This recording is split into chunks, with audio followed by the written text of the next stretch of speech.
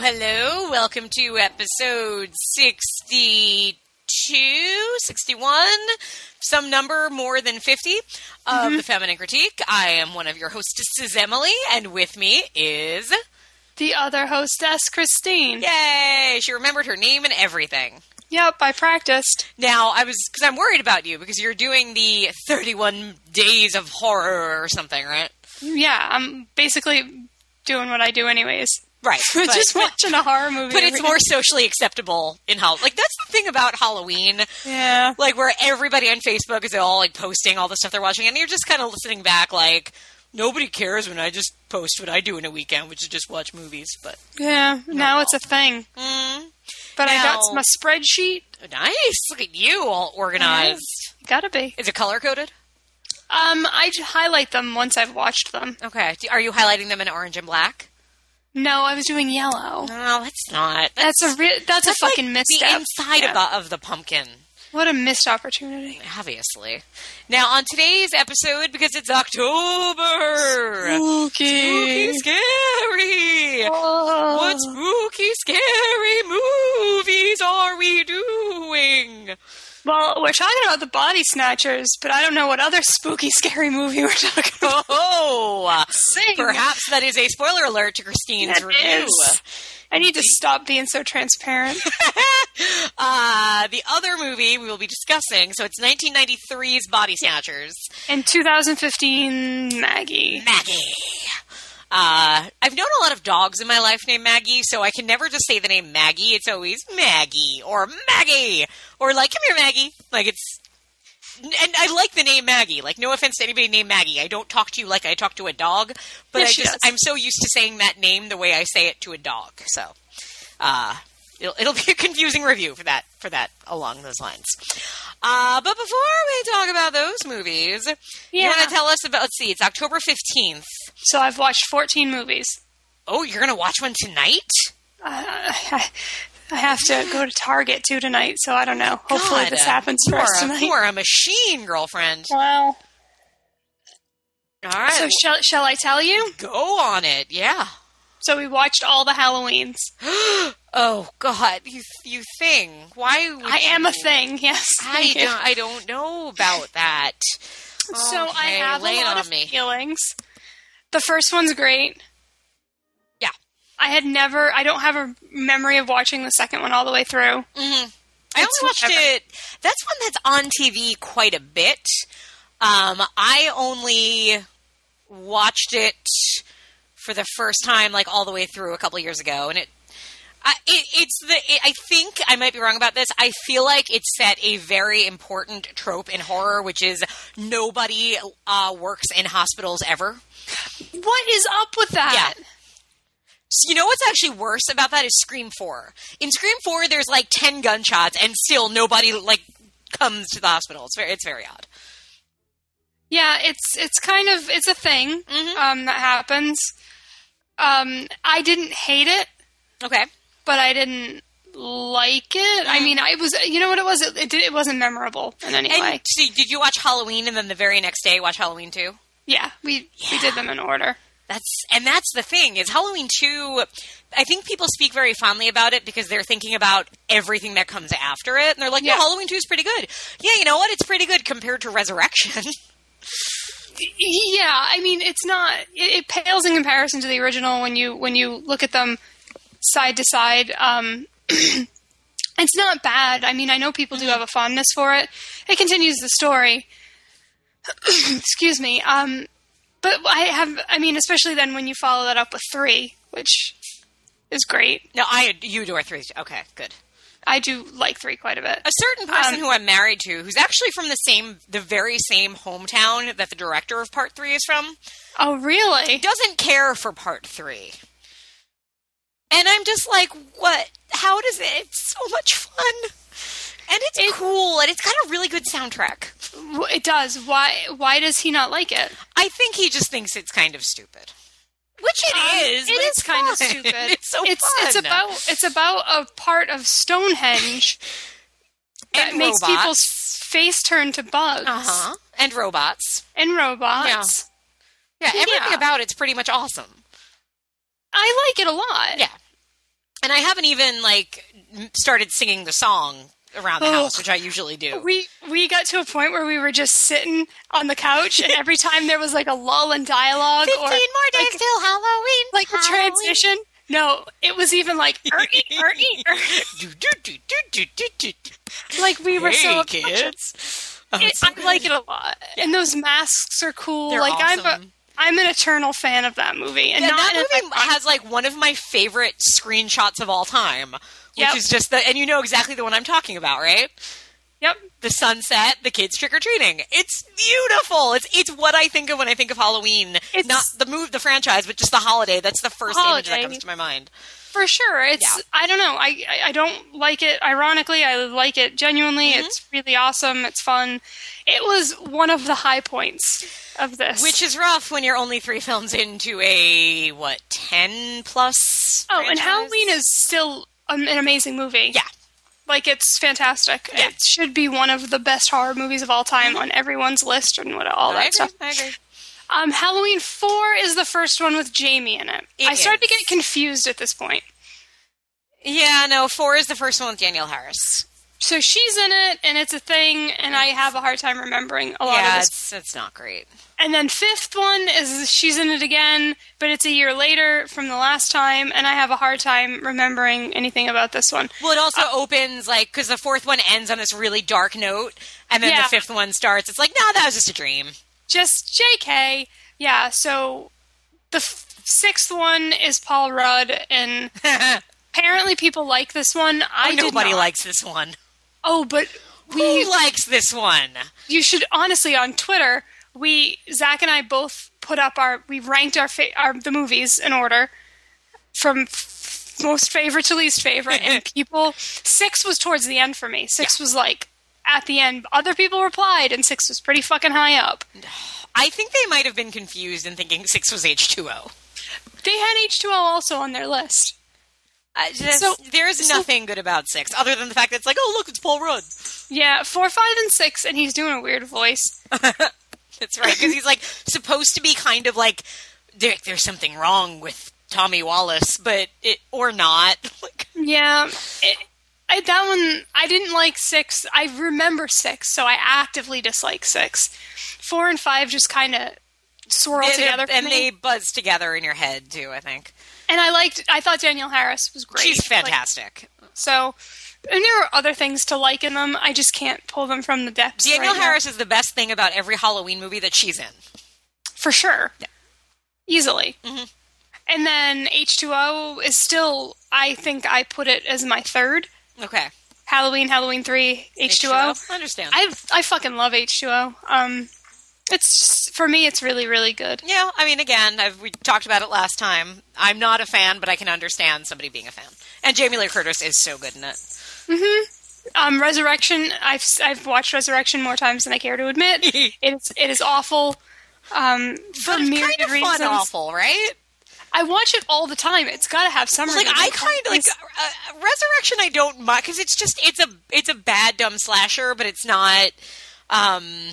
It's not boring, I think. No, it's not. It's got Busta Rhymes. It's not boring. You know what? It kind of does keep a decent pace, too, now that you mention it.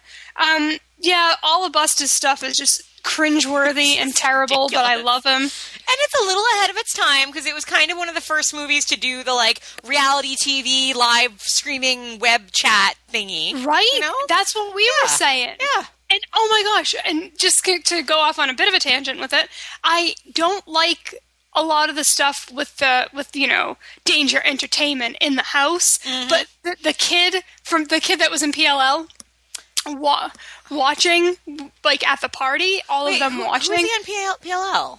He was somebody's boyfriend, and he ended up getting hung, like, in the... Oh, yeah, the kid in the first... He was in Final Destination 3, also. Thank you, sorry, yeah. I went for the wrong one. Like, no, normally PLL works, but... But he, like, all the scenes with him, like, at a party, and they're all watching it. Mm-hmm. I love that stuff. Yeah, I'm with you. All of that stuff. But, yeah, Resurrection... Rob Zombie's Halloween. Is that next? Really? Why do I feel like there was another one? Oh, well, if there is, I'm not going back and watching it. Where do you stand on Rob Zombie's Halloween? Worse this time around for me. I saw it in the theater. Oh. And I didn't like it that much then, and I really didn't like it this time. I'm very mixed on it. I appreciate... Because to me... As much as, like, I understand somebody being like, why does every Rob Zombie character have to be this angry, shouty, cursy, white trash, racist, everything? Mm-hmm. But at the same time, to me, I think the first half of the movie, it's like, okay, well, he shouldn't be doing this, but he's trying something. And then what I actually don't like is I don't like the Halloween in 45 minutes second half, because it just feels like he's doing Halloween in 45 minutes. For me, the opening isn't strong enough to justify the fact that you have this rushed second story. Yeah, if it had been just a straight-out prequel, it still wouldn't have been great, but I think I would have accepted it more somehow. Oh, for sure. And I hated all the girls, and the thing with the original is, like, all of them are awesome. Like, the three of them are just so cool for their own reasons. You just want to be friends with them in the original. And in this one, you would, like... they're the girls that you know that you don't like, and you know they don't like you, and probably talk about you. And Rob Zombie writes, in my opinion, some of the worst female dialogue I've ever had to listen to. Yes, I would agree with that. No one talks like that. Like, you too, you're a sweary, loud girl. Mm-hmm. I've been known to cuss.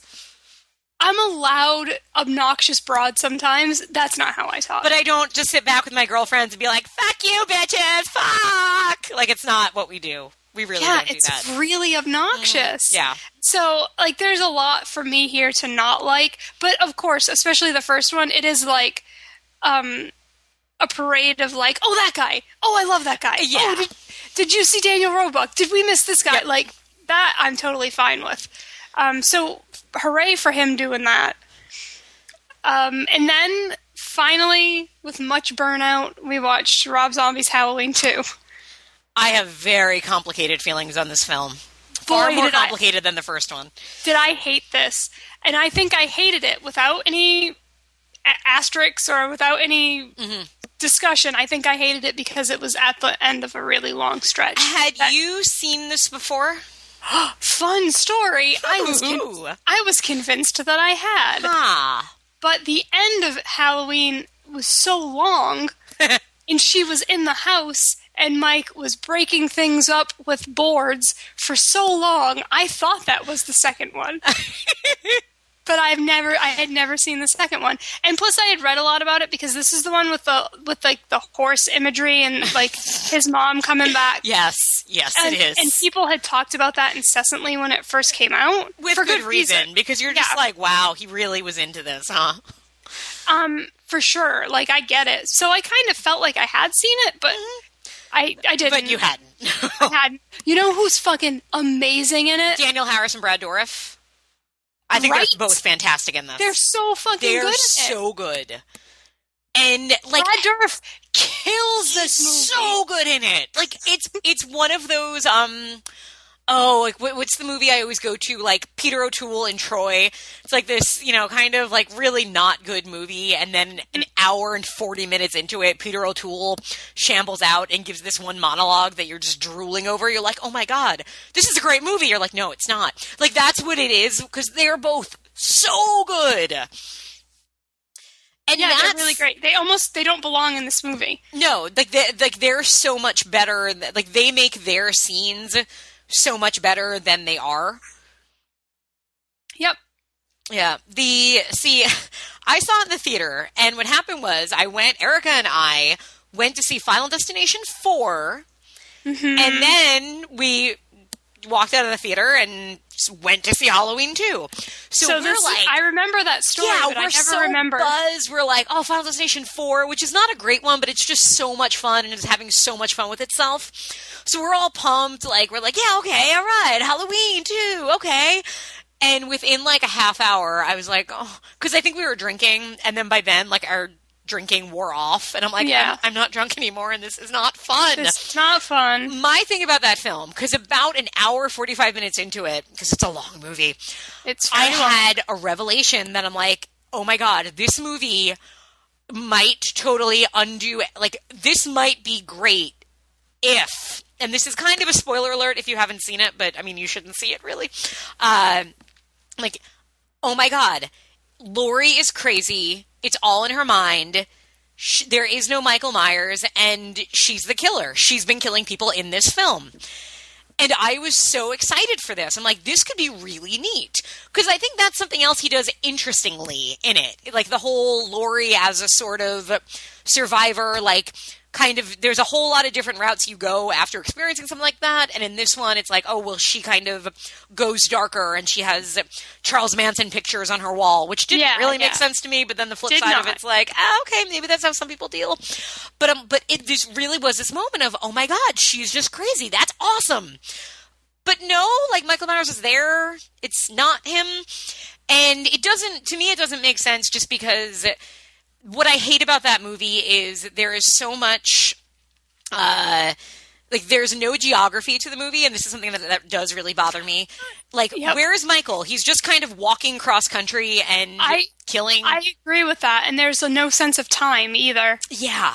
Because it's like starts near Halloween, but Michael Myers is states away, and he's just walking through different areas where there are rednecks, and he is killing them eventually to get to Laurie and to kill her friends, even though he's never seen her friends before. And again, that's why I was like, oh my God, it's Laurie. Laurie Strode is the killer. That's great. And I still think that might have been the plan originally, and that it just, at some point, he decided not to do it, or the studio told him not to do it, or something. Well, that would have been... Wouldn't it? Cool. It's, yeah. So in my mind, like, there is... Like, I think Eric from Bloody Good Horror put it well once, it was Mark from somebody from Bloody Good Horror said it well, which is, we're all rooting for Rob Zombie. Like, Rob Zombie is clear as a guy who was one of us. Like, yes, he was a rock star musician, but he was a horror movie fan, and we know this, and you can tell just from years of him giving interviews, but also from when he finally started making movies, look at who he casts in his movies. He goes and gets Ken Foray to do a cameo. And he has such affection for horror. And we know he's capable of making a good film. Maybe he just needs a screenwriter. That could certainly be part of it. Yeah. But I want him to do so well. I want so much for him. And then he makes a movie like this, and it's, Yeah, I didn't care for it. Yeah, it's a mess, but it's one of those, like, it's kind of an interesting mess because it's such a mess. Yeah, I don't know if I can ever watch it again, though. Yeah, I watched it one more time after seeing it in the theater. Just to kind of see if my theory held up. And I'm like, it still kind of does. It totally could have been her. But, yeah, that's an interesting take on it. Yeah, I would like to... Would have been more interesting if it happened. Yeah, I'd like to look at it through that lens, but I don't know if I can make that slog again. No, I won't ask you. At least not anytime soon. Not in the next 35 years. At least not anytime soon. Yeah. But all that being said, I still haven't seen Lords of Salem, and I'm still going to see it.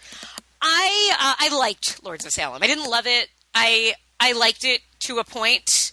I liked it to a point where I think other people started liking it, but to where I didn't like it. Oh, interesting.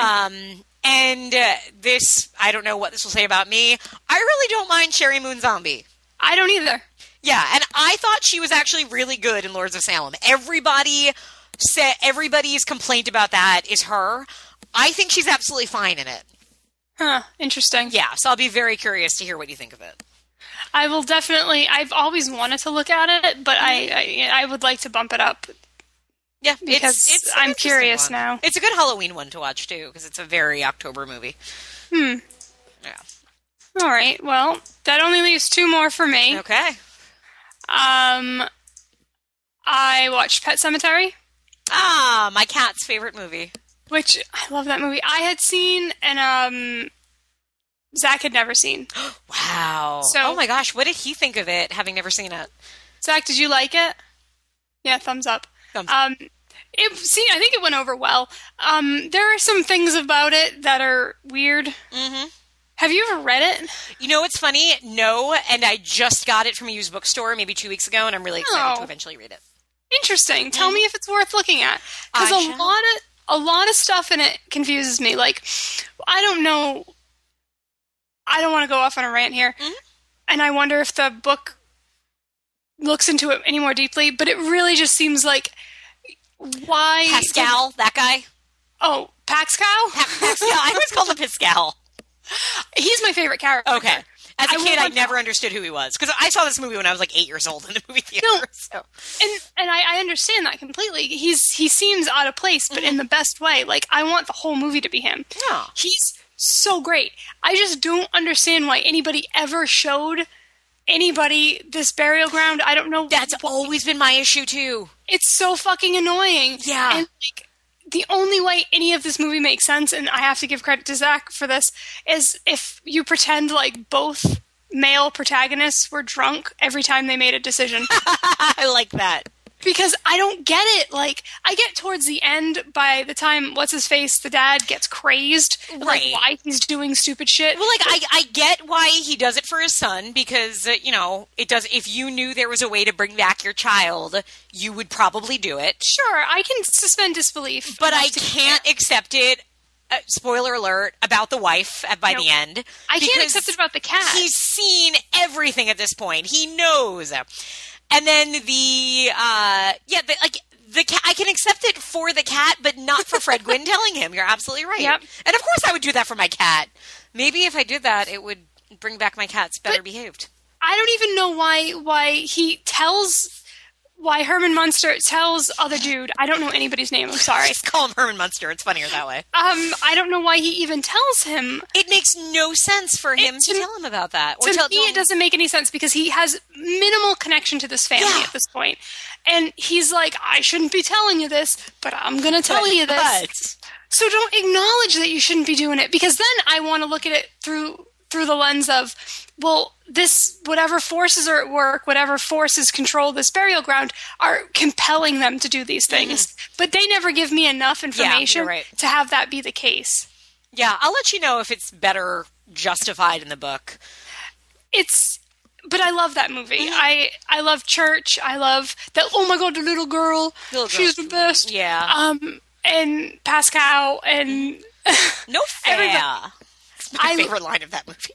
I love everything about it except a lot of the way the thrust of the film gets confusing to me. And then other than these 2 movies, what's the other one? Well, Cabin in the Woods is the last one. You didn't say that. I was just going to say, other than that one. You love it, right? Oh, yeah.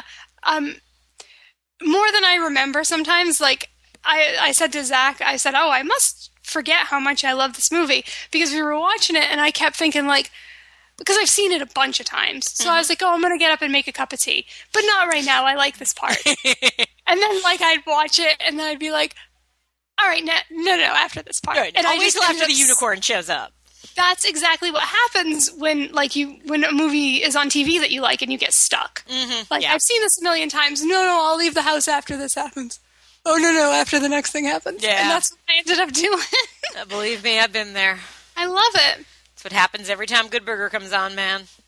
Or the other night I was cooking, and Brandon knows that I need something on the TV while I'm cooking. And he's like, I think I found something for you. And all of a sudden I hear Arnold. I'm like, oh, it's Total Recall. I'm not cooking. I'm just going to stand in the doorway and watch the rest of the movie. Yeah. It's amazing. Mm-hmm. Yep. So this is a movie that officially has clearly reached that status of, like, I can't walk away when it's on. I hear you. Good choice. And then these 2 movies, and I don't know what we're watching tonight. Hopefully we get home in time to do something. Okay. So I have a very small list because, as I mentioned the last time we recorded, my baseball team has been in the playoffs. And as I told Christine before we recorded, full disclosure to the listeners as well, if I suddenly make sounds like fuck or like yeah, it's because while we're recording, it's Game 5 of the Mets-Dodgers series. She hasn't done it yet. Yeah, whoever well, I didn't audibly, but I did like smack the table just before because we're in the first inning and it's already 2-1. This is going to be an intense game. The first top of the first, Mets scored. It was looking good, and now already we've given up 2 runs. There's only 1 out. There's 2 guys on. I'm not feeling this right now. But so as a result, as I was saying, didn't watch many movies. Didn't watch many movies. It's been, and the worst thing too is because they're playing in California, and because other games are on, they put these games on at like 9:00 at night. Yeah, it's gonna be late. Oh, so I'm not even like sleeping as much as I normally do. So I'm all tense. It's very rough. You do sound a bit frantic. Just a little bit, Christine. Just a little bit. It's been a rough few weeks. Oh, I'm so sorry. There's a part of the world baby. That would be better off if the Mets did not win tonight, because then I would get to sleep better. Well, you know what? I hope that they lose. Well, no. So what if you say that and they do, and now I'm not going to like you as a result? Never going to talk to me again. Anyway. So a few movies. Not many, but a few. One of which was October-y, and I'm like, I want to watch a horror movie with my husband. I want to watch a good horror movie that he's never seen.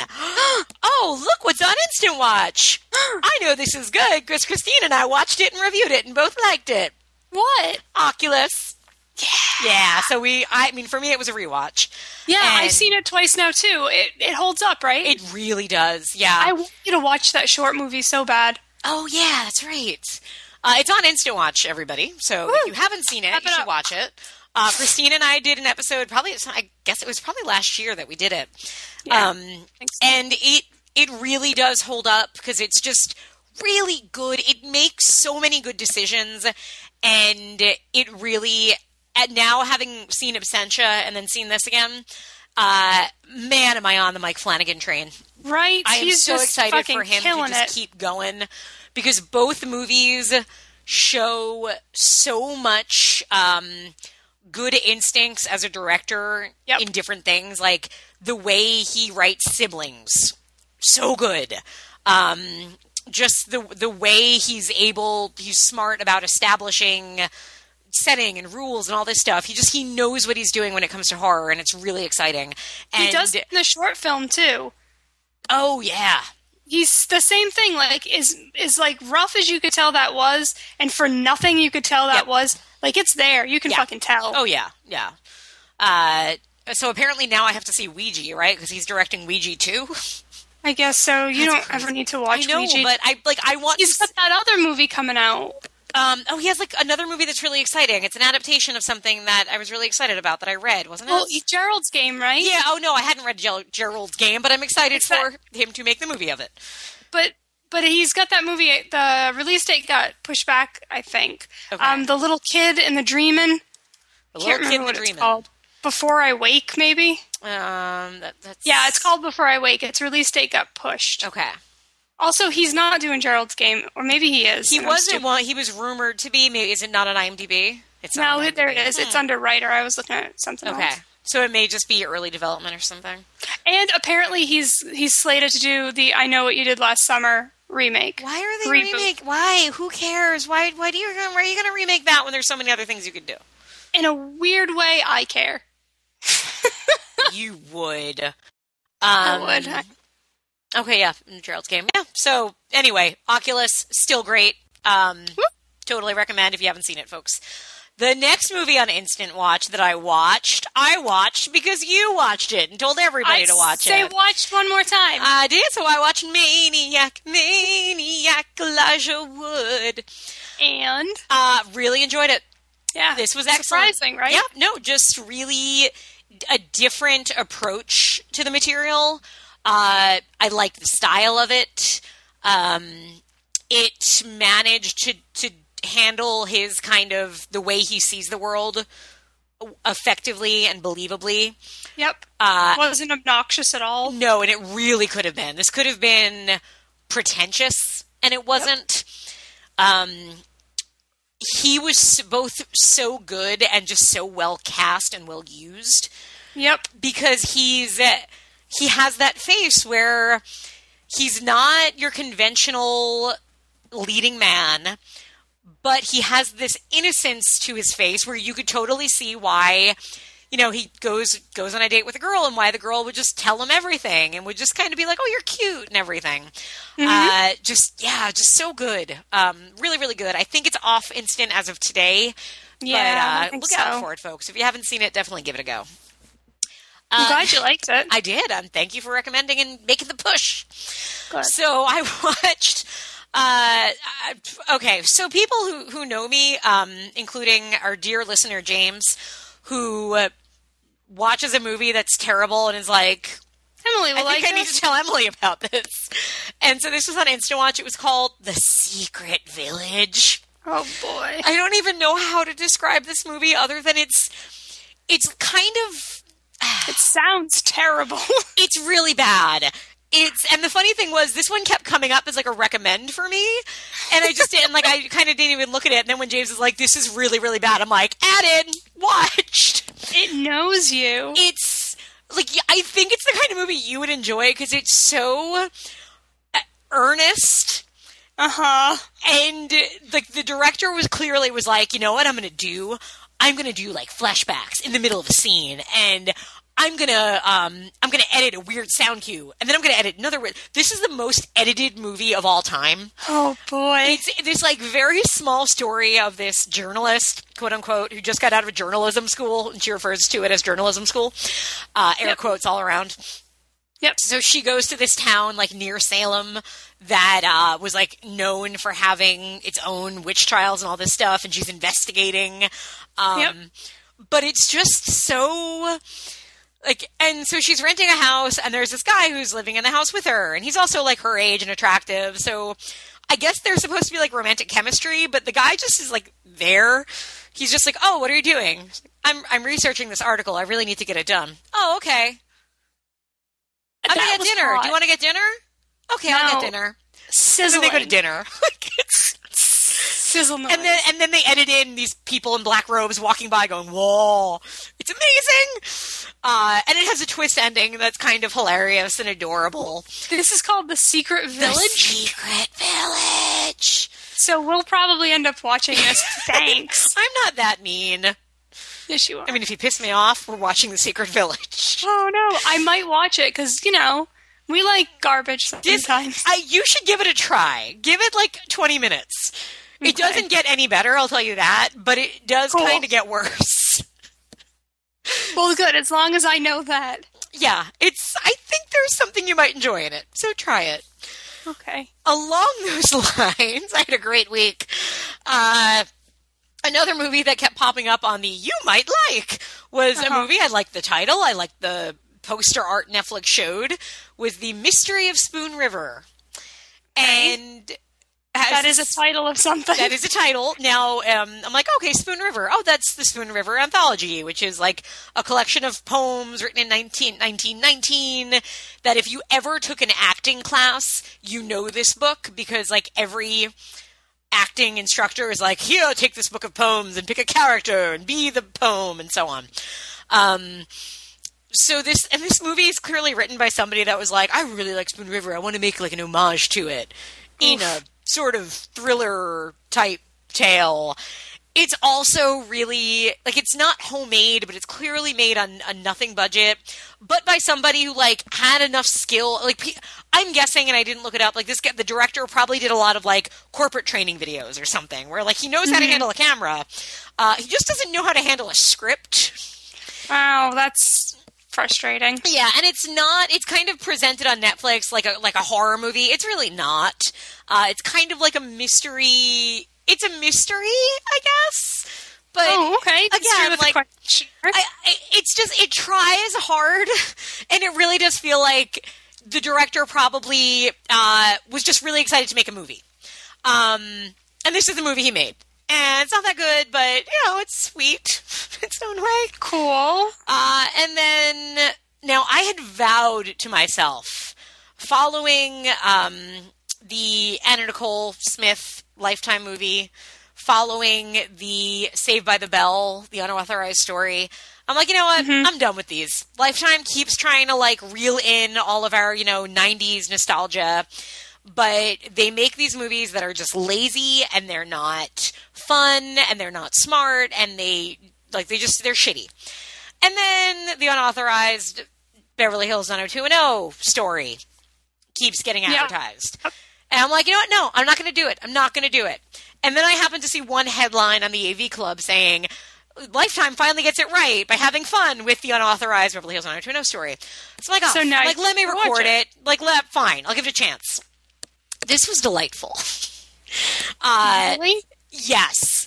Are you serious? I'm pretty serious. Part of it is if you're you have to be a 90210 fan, which I was a huge 90210 fan. I think I bought you 90210 trading cards. You did, I know. You know me, girl. I did know that about you. It's, so that helps if you're a fan. This move, this, it's like the other, it knows it's ridiculous, so it's having a lot of fun with itself, but it's not complete parody. The way Saved by the Bell just feels like nobody cared. Whereas this one, the kids they cast as everybody are so good and so on point. The girl who's playing Shannon Doherty is perfect. She sounds exactly like her. The girl playing Jenny Garth, it's creepy how much she is like Jenny Garth. The kid playing Brandon's really, he gets it. It's they get, the mannerisms really well of what you knew of the cast. And what's his name? Homer Simpson? Dan Castellana, he plays Aaron Spelling, and he's just giving the most ridiculous performance ever. It's just the director that's clearly was that's kind of worth it. Yeah, can you make it bigger? He's like, don't worry, I got it. And he's just ridiculous, and it's amazing. And they focus really on the early years, so it's really only the time you care about. And I was... there's a great line where when they tell them how they're going to do Barbie dolls of the cast, and they're like, "Wow, are you doing dolls of all of us?" And they're like, "Well, no, for not yet." And then the girl playing Gabrielle Carteris is like, "I guess little girls don't want an Andrea doll."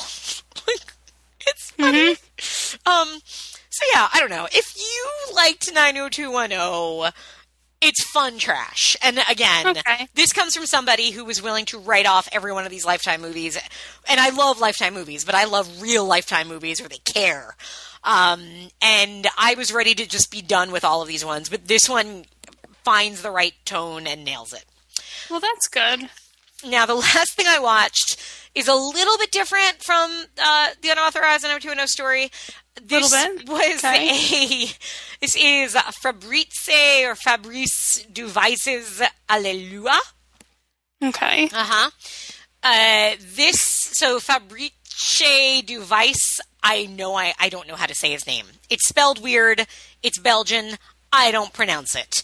The guy who directed Calvaire and Vinion. Okay. Both of which I love Vinion. I think Vinion's amazing. And I liked Calvaire. I thought Calvaire was very well done. So this is his next film, and it's very related to Calvaire in a lot of ways. It is a sort of love story in a way between two people who are both very unhinged and are not unwilling to kill other people who get in the way. Very odd film. I remember hearing about it from, I think, Gentleman's Guide. I think when Will did the TIFF shows, I believe he saw this there. It's very strange. It was a little repetitive for me, where it's very big and dramatic, but it's kind of the same thing keeps happening, and I was more bored than I should have been considering what I was watching. Yeah. But it's still very interesting and pretty cool and kind of has stayed with me. Eventually I'll rewatch it and it might feel stronger about it one way or another. But yeah, if you've liked his other stuff, and Vinion one of these days I want to cover because I really, really like it. It's an interesting watch. So, all right. Yeah, that's that. Sounds like you had a good I did. Even if it's not a lot. Yeah, and I watched the Mets win twice, and currently they're losing 2-1. But anyway, it's fine. Only in the third inning. It'll be good. I'm okay. It's okay. Deep breaths. Yeah. So we're going to take a break. Come back. Yes. You want to go chronological or... Let's go chronological. All right, so we're going to come back and talk about 1993 Body Snatchers. Woo!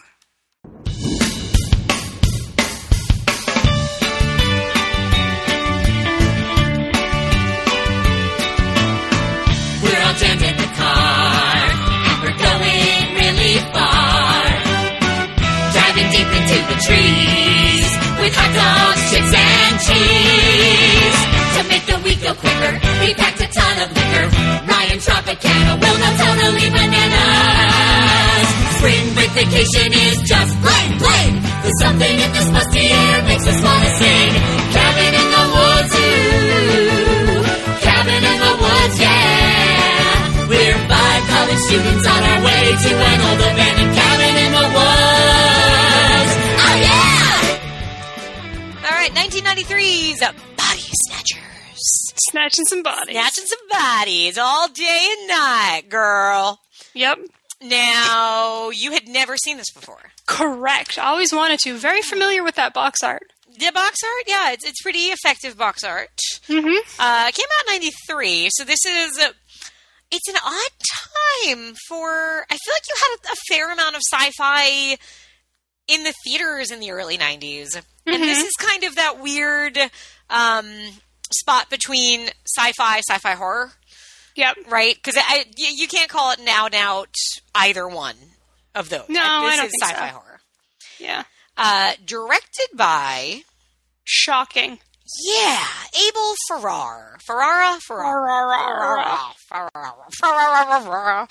Anyway. Oh no, you're like one of those dogs that sing Christmas carols. So it's 1993. Had no idea. So you look at where he was at this point. He had done... He's kind of like just on the... like doing his big stuff. So he's got King of New York, Bad Lieutenant, Body Snatchers... then Dangerous Game, The Addiction, and then it kind of gets a little less high profile. Yeah. I don't know what the budget of this one was, but I feel like this was probably his biggest film at that time. Mm-hmm. Just because it's clearly, as much as it does certain things, it's meant to be, I think, it was probably presented as a, scary movie, Friday night horror movie. Mm-hmm. You even have a young, pretty lead, whereas the other two Snatcher films were more adult. Yep. This, is still, I'm sure, technically based on the novel, but takes a decided twist on it because it's not about these adults in this community discovering this. It's about a teenage girl in the military base dealing with it. Yep. So why don't you quickly tell the people exactly what it's about? What happens in this little movie? Boy, it's like a body snatcher movie. I know. Hold on, let me get it together. Okay. So this family, it's a mom, a stepmom, a little boy, and a dad, and this lady who's also on burn notice. Quick interruption. I just because I have to get it off my chest. So It's Gabrielle Anwar. Who... Wait a second, everyone. Emily has something to say. This is really important because it's very important that you have Gabrielle Anwar and Christina Lees in this movie.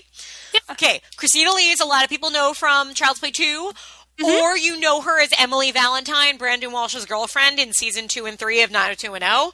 Just like you might know Gabrielle Anwar from season 1 or 2 of 90210 when she plays an ice skater who Brandon falls in love with. And... the reason this is important is Emily Valentine was like Brandon's like big girlfriend in the early years of 90210.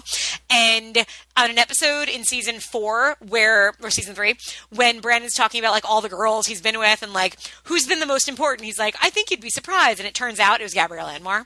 So he had a thing for body snatcher girls. Anyway. Clearly. Anyway, you were saying. Well, that's really all you need to know. I just thought it was very important that I mentioned that. So they go and spend the summer at this military base because her dad's with the EPA, And you can tell I actually watched and absorbed this because I know details about it. Yeah. Words. I know. So then pretty quickly, body snatching shit starts happening. That's basically, I mean, it's like 0 to body snatch. Yeah, I mean, this is a brief movie. This movie is under 90 minutes. Yep. And the second film, the 1978 one, is very long, is just under 2 hours, and feels very long and very weighty and heavy. This one actually moves pretty quickly, all in all. They get to the town. Really, like, it seems like she's there for like 2 days before body snatching starts happening. Boy, they drive into the gas station and dude's talking about body snatching. Yeah. Like, we're like 1 foot in and they're like body snatching. Like, there's really no lead up to it, which I kind of liked because we all know what's going to happen. Yeah. It's fucking called Body Snatchers. It's like the third time they've done it. But not even the book. Like, so now, like, the 4th, 5th, 7th time we're telling the story. Like, great. Snatch some bodies. Yeah. And the first snatched body is really cool.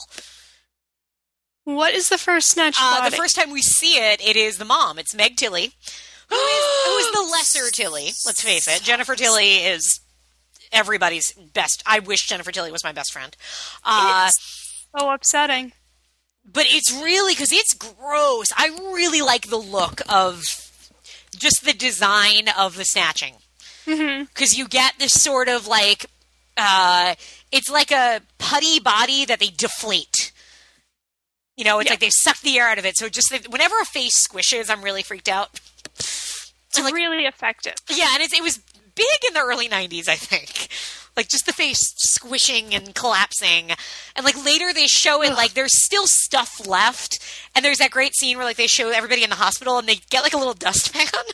And they have to, like, scrape it into the dustpan and put it in a bag. And it's just really, really gross. How fantastic was that, though? Yeah. And something like the whole movie, it's a really, in a lot of ways, a very sparse film.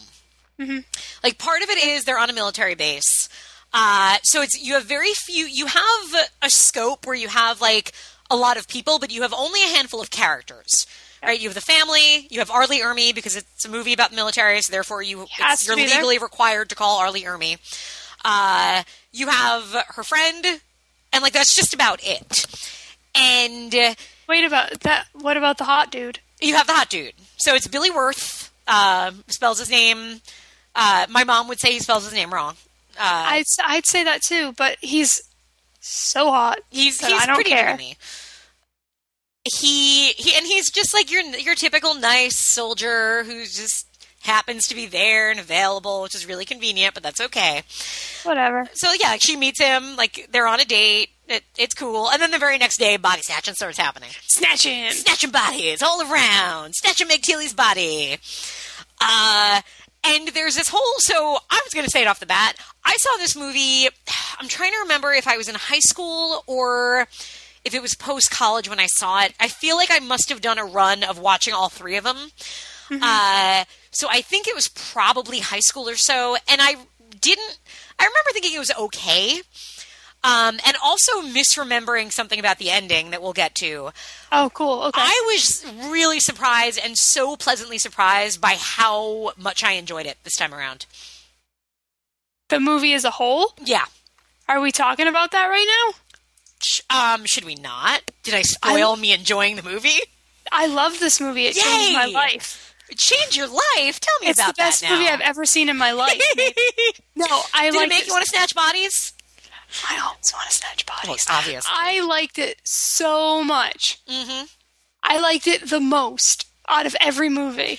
What's funny, when it started, I was not feeling great. Because it starts with narration, and I'm like, I don't even... like narration was a little crappy. Yeah, and I'm like, man, and it's the kind of narration where, to me, whenever a character is narrating a film, you're telling me from the very beginning how this movie ends. Yeah. Because if she's saying, I remember when we moved here, blah, blah, then I know that, oh, so you lived to tell me about it. Which is kind of a weird, and we'll get to the ending, because it's, in its way, it's kind of not necessarily definitive of anything. So it starts off like that, and I'm kind of, like, immediately, I'm like, oh, man, like, but very quickly I realize how many good decisions this movie makes. Yes. And the entire family dynamic is established. And you know what's really funny is both movies today have a stepmother. Yep. And like that being kind of an important part of the movie. But they establish it very quickly of, Gabrielle Anwar, character's name is Marty. She's like 17, has a younger half-brother. Her mom, her stepmom and her clearly don't get along great, but they're fine. But it's a happy enough family. And it's that perfect dynamic to get interrupted. Yeah. And because there's already this sort of tension of stepmother... And so when the little boy says, she's not my mommy, you're like, oh, you're immediately thinking like, oh, well, because Marty's probably said that before. Mm-hmm. And so it's really a tiny, smart thing to have done with the film. Yeah. I don't know who wrote this, because I don't know if it was Ferrara or not, because I really do feel like this is a way better script. It has a lot of credits. It does, yeah. So it's one of those... One of them is Stuart Gordon. No kidding. I'm checking to make sure it's the right one. It is. I wonder what that... Let me see. So, so they have Larry Cohen, too. Oh, I didn't even fucking see that. That's What's crazy. wrong with my eyeballs? Raymond's... What was probably... Because it's Screen Story for Raymond Sesteri and Larry Cohen. So that was probably like they had a draft that was then... taken and so on. But yeah, that's crazy. You have 5 screenwriters to this movie, 2 of whom are very well-known cult movie people. And it doesn't feel like a movie that was, aside from, to me, the opening and closing narration, which feels like it may have been a little tacked on, this does not feel like a 5-person screenplay. This does not feel like a constantly running through drafts. No. It's very cohesive. The tone... is very consistent. That's crazy. I would never expect this to have had so many screenwriter credits to it.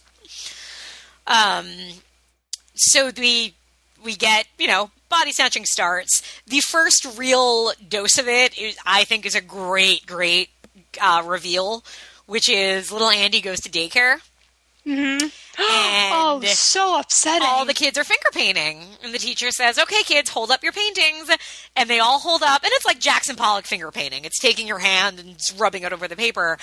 And there's like 5 kids, and they all hold up their paintings, and they're all exactly the same, except for Andy's. And it's such a great... It's a wonderful, wonderful visual representation of what's going on. Yeah. And I wonder if it's even like a little bit of an homage, because in the book, and I think both films do it, when they first find a body snatcher, the first thing they do is try to save it as fingerprints, and it doesn't. So I almost wonder if like that was a kind of, wink to that. Oh, that'd be cool. Yeah, so it's this great gag. The kid runs home, and from then on, he's like, I don't want to go to daycare. And then he, Meg Mom Tilly turns into a snatcher. He's like, I don't want to stay home with Mom. And the kid's really cute. He's very cute. He's cute. He's understated. You're really concerned for him. It feels like a real family, which I think is important. I agree. Yeah. The club that on the military base is called Top Gun. Yep. Did you catch that? I did. Yeah, I thought that was fun. And then stuff gets down, and Arlie Ermey is involved. Yeah, it escalates quickly. Pretty quickly. It escalates quickly. There's some horrifying stuff that happens as it escalates. So Meg Tilly is snatched. Yep. And so she's snatched, and the rest of the family isn't. And then Gabrielle Anwar, whose name I don't remember in this movie, falls asleep in the bathtub, which you shouldn't do. You should really just never do that, ever. So she starts to get snatched, and her dad starts to get snatched, and it is maybe the most horrifying thing I have ever fucking seen in my life. Icky. It's all these, like, tentacle thingies crawling into your nose and over your whole body. So you get attacked by spaghetti. You do get attacked by spaghetti. It's awful. It's awful. And I don't like it, and it's off-putting. But what happens, and they do this a couple times, is when you clear the spaghetti off your face, the version of you that was growing freaks out and melts. Or, like, dies, or drowns in the bathtub, like or caves in on itself. Yeah. It is so fucking disturbing. There's just the visuals in this. When Gabrielle Anwar's in the bathtub and, like, her double is fucking growing on the ceiling above her. Yeah. It falls in the bathtub on top of her. It's the most upsetting thing I've ever seen in my life. I flipped out because that quickly turns into the scene of it happening to the father. Mm-hmm. And similarly freaking out about it. So now everybody knows something's going on. And this is one thing I loved about this movie. There was never a moment of, is this really what's happening? No.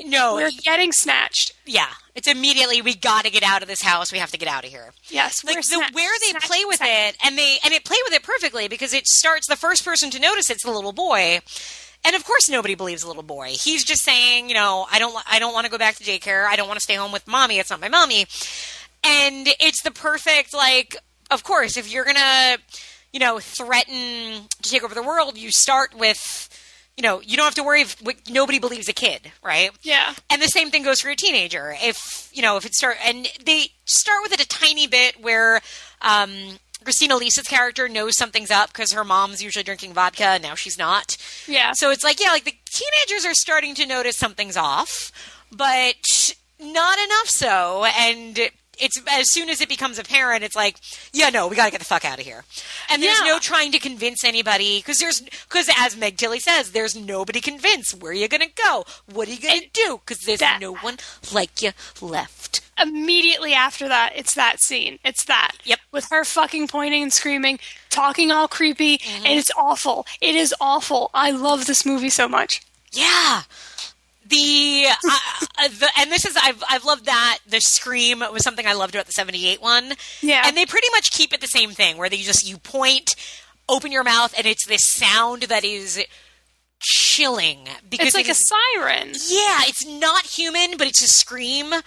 But it's really done in a way that's just so awful and like the whole idea, and they hit on it well, too, which Gabrielle Anwar keeps saying, they've taken the people I love and they've taken them away from me. And the idea of, not just that, but they've replaced them with this thing that will stand there and point at you and scream and warn all the other body snatchers to sprint at you and snatch you. And that moment when she does that, and then they're all chasing.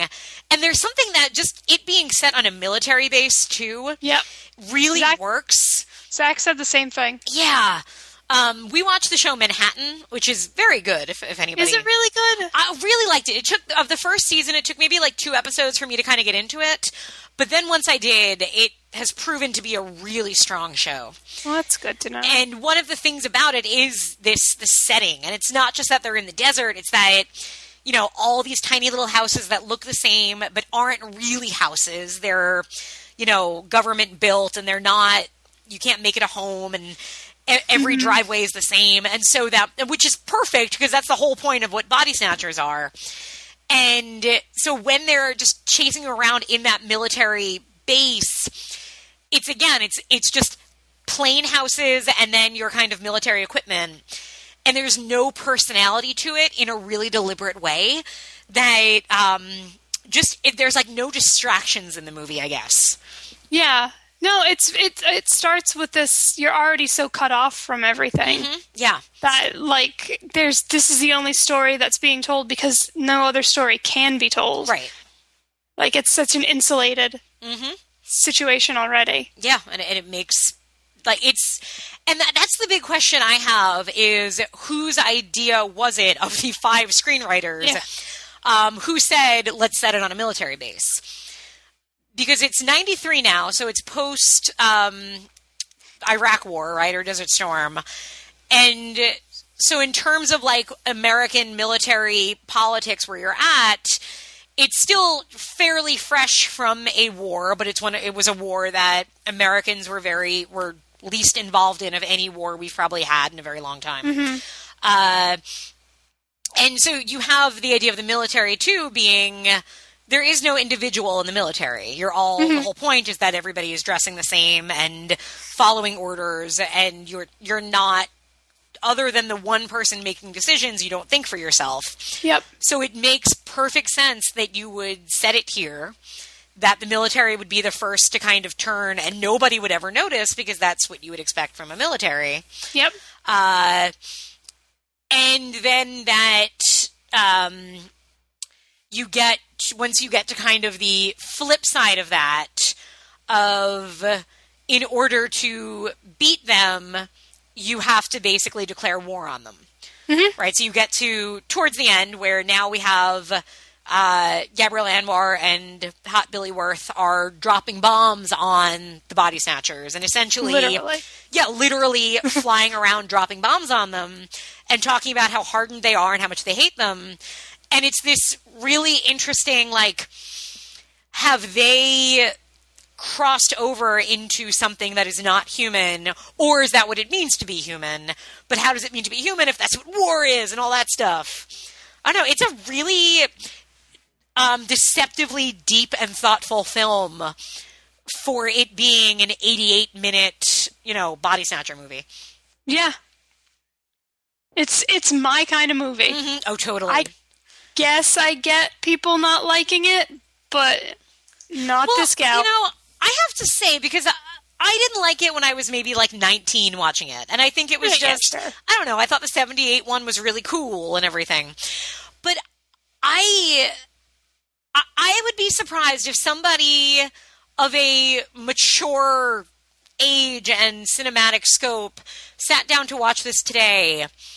I would want to have a very long discussion with you if you did not think this was good or smart or, or ask questions, I guess. Because it's not, as much as there are some really effective scares, it's not like this movie is just trying to take you on a chase scene after chase scene. Yeah. They're only running in brief spurts before they're hiding and then dealing with the actual snatchers. It's not, it's in the way, the 78 film, which the last 20 minutes of is kind of a chase scene with Donald Sutherland. You could almost say like that gets more actiony than this one does to an extent. Yeah, it's not particularly actiony. I think I might have even made that comment, like, we were at a certain point and I was like, well, geez, what is this movie gonna do? I feel like if it doesn't take me like outside of the base or running forever, that it's, I don't know. It was interesting. Most of them don't seem to do that. Yeah. And of all the films, like, it really could have, because it is a military. Yep. And I definitely misremembered it as turning into kind of that at the end. And I think it was just, I remember them being in a helicopter, and I just kind of, I think in my mind was like, oh yeah, then I just go around bombing stuff. But it takes a lot to get there, including like a really, really horrific and kind of heart-ripping moment very near the end that you would not always have in a movie like this. And you know exactly the moment I'm talking about. I think I do. If something happens to a character that you really don't want to happen to this character, right? Yeah. You know what I'm talking about, yeah. I think I do. And many movies would not do this to a character like that. Okay, yeah. Right? Yeah. I know exactly what you're talking about. And it would have been very easy to not do that, but it makes... It's a really important, definitive thing to happen because it takes a character to a very dark place. And it's done in a really kind of like when it happens, you're like, oh shit. Yeah. And I really appreciate that this movie goes there. It's important. And the ending, far more ambiguous than I remember it being. Yes, I liked that a lot. Yeah. You really, and this, I don't think this is spoiling anything. The end of this movie, you can interpret it one of two ways. And I think that's really cool. And the more I think about it, the more I actually lean towards the darker interpretation. Yes. Yeah. And I completely didn't remember that. I just remember like, yeah, bombing, yay, America. But no, this movie has nothing to do with yay, America. In a way, far less so than the other, well, at least the first film. Or rather, the book. The book, to me, is very rah-rah America, we overcome is things. It? But, it is, but it's I've never read it. It's worth a read. It's actually a very good read. I felt like there was a lot of pro-America stuff in there, but, I could have been reading a lot into it. Yeah. But with this one, it is not anti-America. It is not anti-war. It is not pro-war. It is not... It kind of, I think, in a way, just sort of puts things out there and makes you look at them in different ways.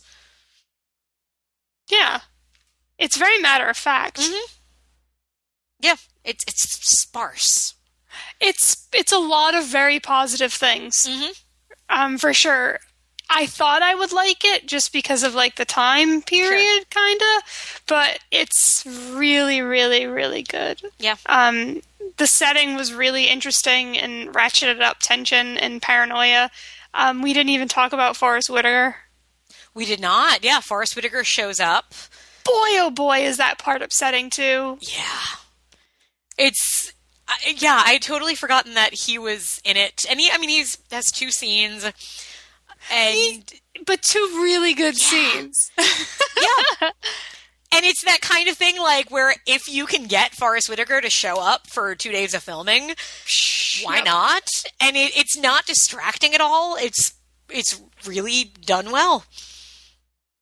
Yeah. And, R. Lee Ermey also isn't extreme R. Lee Ermey. It's we need somebody to kind of be military-esque. And I really do, wonder if it's that whole... What was it? What's the movie where... Is it Taxi Driver? Where when, they were trying to cast Sybil Shepherd's part, they were like, we kind of need, a Sybil Shepherd type. And they were like, why don't we just call Sybil Shepherd? Like, oh, yeah. I wonder if that's what happens every time R. Lee Ermey is doing something. Why don't we just get him? Should we just put in the call? Maybe he'll say yes. Oh, he said, yeah. Okay, great. Let's bring him in here. Oh, that's funny. Yeah, he was very subdued when he was snatched. Yeah, he's understated. It was and good. It works. And these snatchies, if you will, it's a tricky kind of thing to decide because what am I trying to say? It can be played kind of silly where they're very robotic. There's a very distinct line between where is the emotion, where is not the emotion? Yeah. Because they have emotion. They can fake emotion. It's just it's that something missing kind of thing. And I think it comes out right here where nobody is over the top snatched and nobody is the flip side of that where they seem too emotional type of thing, I guess. Yeah. Yeah. Yeah, it's good. They struck a good balance with that stuff. Yeah. The one thing I really hate is I hate the very and again, not spoiling anything, but when they do the deep demon voice over the end credits, the very end, they're like, where are you going to go? What are you going to do? Because there's no one. But they do it in the deep demon voice. Oh, I liked it. Oh, I hate deep demon voice. I thought it was off-putting. Yeah. I don't know. I think it's creepier when it's just blank Meg Tilly. I think that everything about this movie is absolutely fantastic and wonderful and upsetting. I did find that all of a sudden we're bombing things. Yeah. That was a little abrupt. I was fine with the fact that they were. I thought it was a good answer to what was happening. Yeah. But I did find it abrupt. And I think when I was younger and watched this, that really felt to me like, that felt like a postscript thing where they were like, we need to be a little more positive at the end where, we're showing we're fighting back. And I think that's what it seems like at first until you kind of think about what it says about Marty, that this is what she is now. And then when you get to that very ending, when you kind of don't quite know where things go from here. Mm-hmm. So it bothered me far less this time around. Yeah. I mean, it definitely didn't take me out or make me hate it. It didn't, because then just as quick, it's it kind of stops and it has another. It almost ends again. Mm-hmm. Yep. With that really. Or does it begin again? It's true. Mm-hmm. Yeah. Mm-hmm. Yeah. Yeah. I'm really glad you dug it. I did. I liked it a lot. I'm really glad I rewatched it because this has, and I won't even say that it's aged really well. There's very little about this film that says 1993. Part of it's they're on a military base, so fashion. It's not like fashion changed. Meg Tilly has a scrunchie. That's really the only 90s-ness about it. It's dated, but not like it doesn't scream or take you out of it, you know? And it's practical effects, and they look really good. Where this is a movie that is, in terms of just how does it look now, it's aged really well. It still looks really good. But just the rest of it really played better for me, either at this age or at just, with a little bit of time or what, I don't know. And especially interesting for me where I just watched the other two films and would easily say this one stands head and shoulders with the other two. All three are, and I'm not getting to the Nicole Kidman one yet because I haven't watched it in a long time, but the first three, and I know it's not nearly as good, but the first three are all excellent films in completely different ways from each other. Mm-hmm. Yeah. Hooray! Okay, so let's rate this. Exciting. Mm-hmm. I feel like I could talk about it forever. You can keep going. No, but I'm just going to keep saying how much I like it. I'm just so happy. And it's a shame that this is not that accessible. It was... I almost forgot to say that. Yeah, it's not anywhere. I got it on Netflix. It actually worked out perfectly because it's a short wait on Netflix. Mm-hmm. And I put it at the top of my queue. And I've told you guys at home before, if you have movies that are long wait, short wait, put them at the top. Because what happens, like what happened this week, I had this at number 1 and Maggie at number 2. So they sent me both movies because my first one wasn't ready. So they were like, here's Maggie. Tomorrow we'll send you Body Snatchers. Mm-hmm. That worked out for me. But yeah, it's not streaming anywhere. And the DVD I bought it from... I downloaded it, streamed it through Amazon. Okay. For $2, $3. That's something like that. But the DVD has no features on it. It's also out there on like a 4-pack DVD with like Wolf and some other random movies. Maybe I should buy that.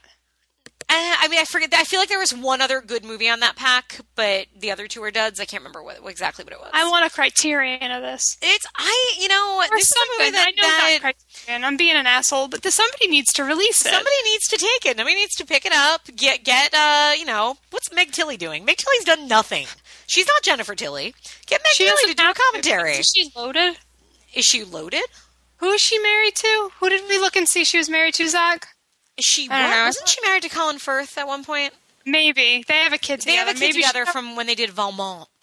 All that sweet, sweet Colin Firth money. I mean, hey, he went on to do stuff. Let's see. Now I'm really curious about this. I mean, her sister wins poker all the time, so... Yeah, because she's loaded. Let's see. She was married to several men. Well, if I looked like Meg Tilly, I would have been married to several men as well. Don Colomé, John Callie, Tim Zimmerman. I don't know who any of them are, but yeah. So, point being, Meg Tilly, put this movie out on DVD. It's the best thing you've ever done. Right? And really, what is Gabrielle Anwar doing with her time right now? Burn Notice. Is that still on? I don't know if it's still on. I don't know. I just like to say that she was in Burn Notice because that's what I know her from. But yeah, this movie really does deserve a good commentary, making of, revisit, whatnot.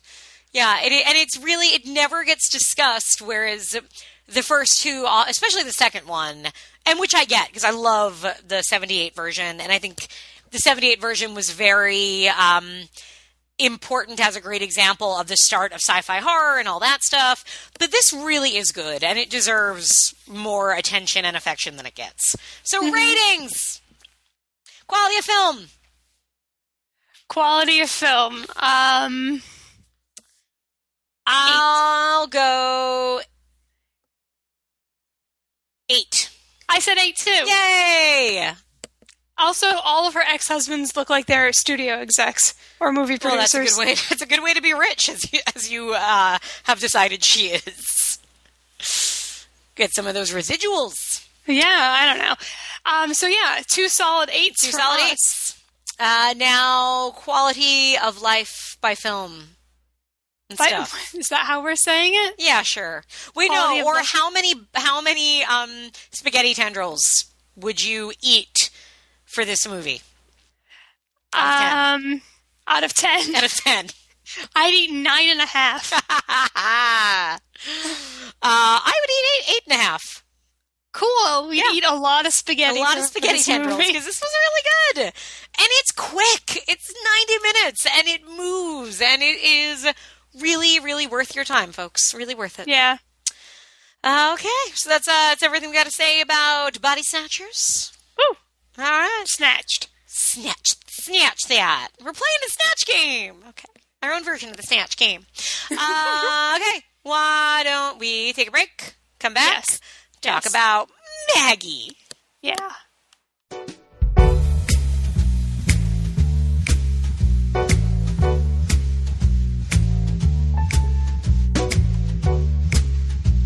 Do you feel that? Oh, shit. Oh, wah, ah, ah, ah. Oh, wah, ah, ah, ah.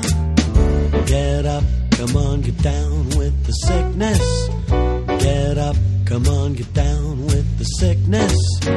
Get up, come on, get down with the sickness. Open up your hate and let it flow into me. Get up, come on, get down with the sickness. You mother, get up, come on, get down with the sickness. You fucker, get up, come on, get down with the sickness. Madness is the gift that has been given to me.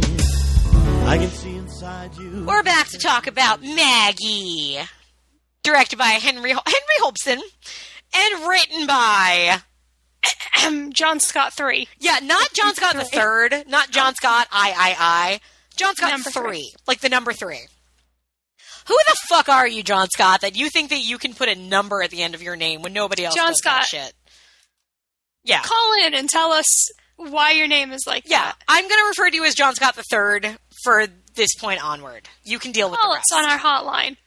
Yeah. 1-800. Now. JK, it's a 900 number. Do they still have 900 numbers? I don't know, do they? I don't know. Who Do can people say? still people still make phone calls on a phone? Oh, what? Yeah. Yeah. All right. So, Yeah. Maggie. Maggie.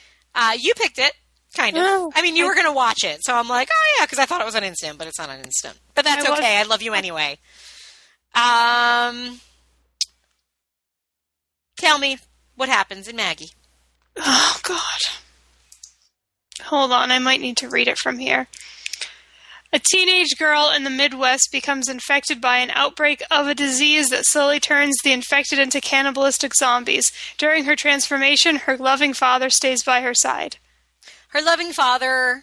Arnold Schwarzenegger. The best thing. Okay, so I'm like, it's, again, something else of interest today. We cover a movie with Arnold Schwarzenegger. We cover a movie with Forrest Whitaker.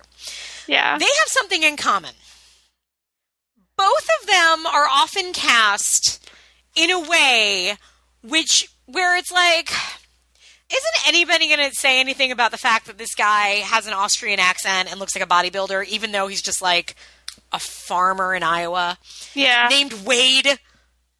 Arnold Schwarzenegger's name in this movie is Wade. Just let that sink in for a minute. That's his name, Wade. Just like Schwarzenegger. With Forrest Whitaker, it's always that thing where you're like, is there ever a moment where you're like, where it feels weird that he has the Forrest Whitaker eyeball, but nobody ever says anything? I think it's fine. It's usually fine, but every once in a while it feels like it should be a thing, and it's not a thing. But anyway. No, okay. So Arnold Schwarzenegger... I thought you were going to say something really offensive about his race. No, it was just about his wonky eye. A black man wouldn't be a military doctor. Emily, you asshole! So Arnold Schwarzenegger, Wade,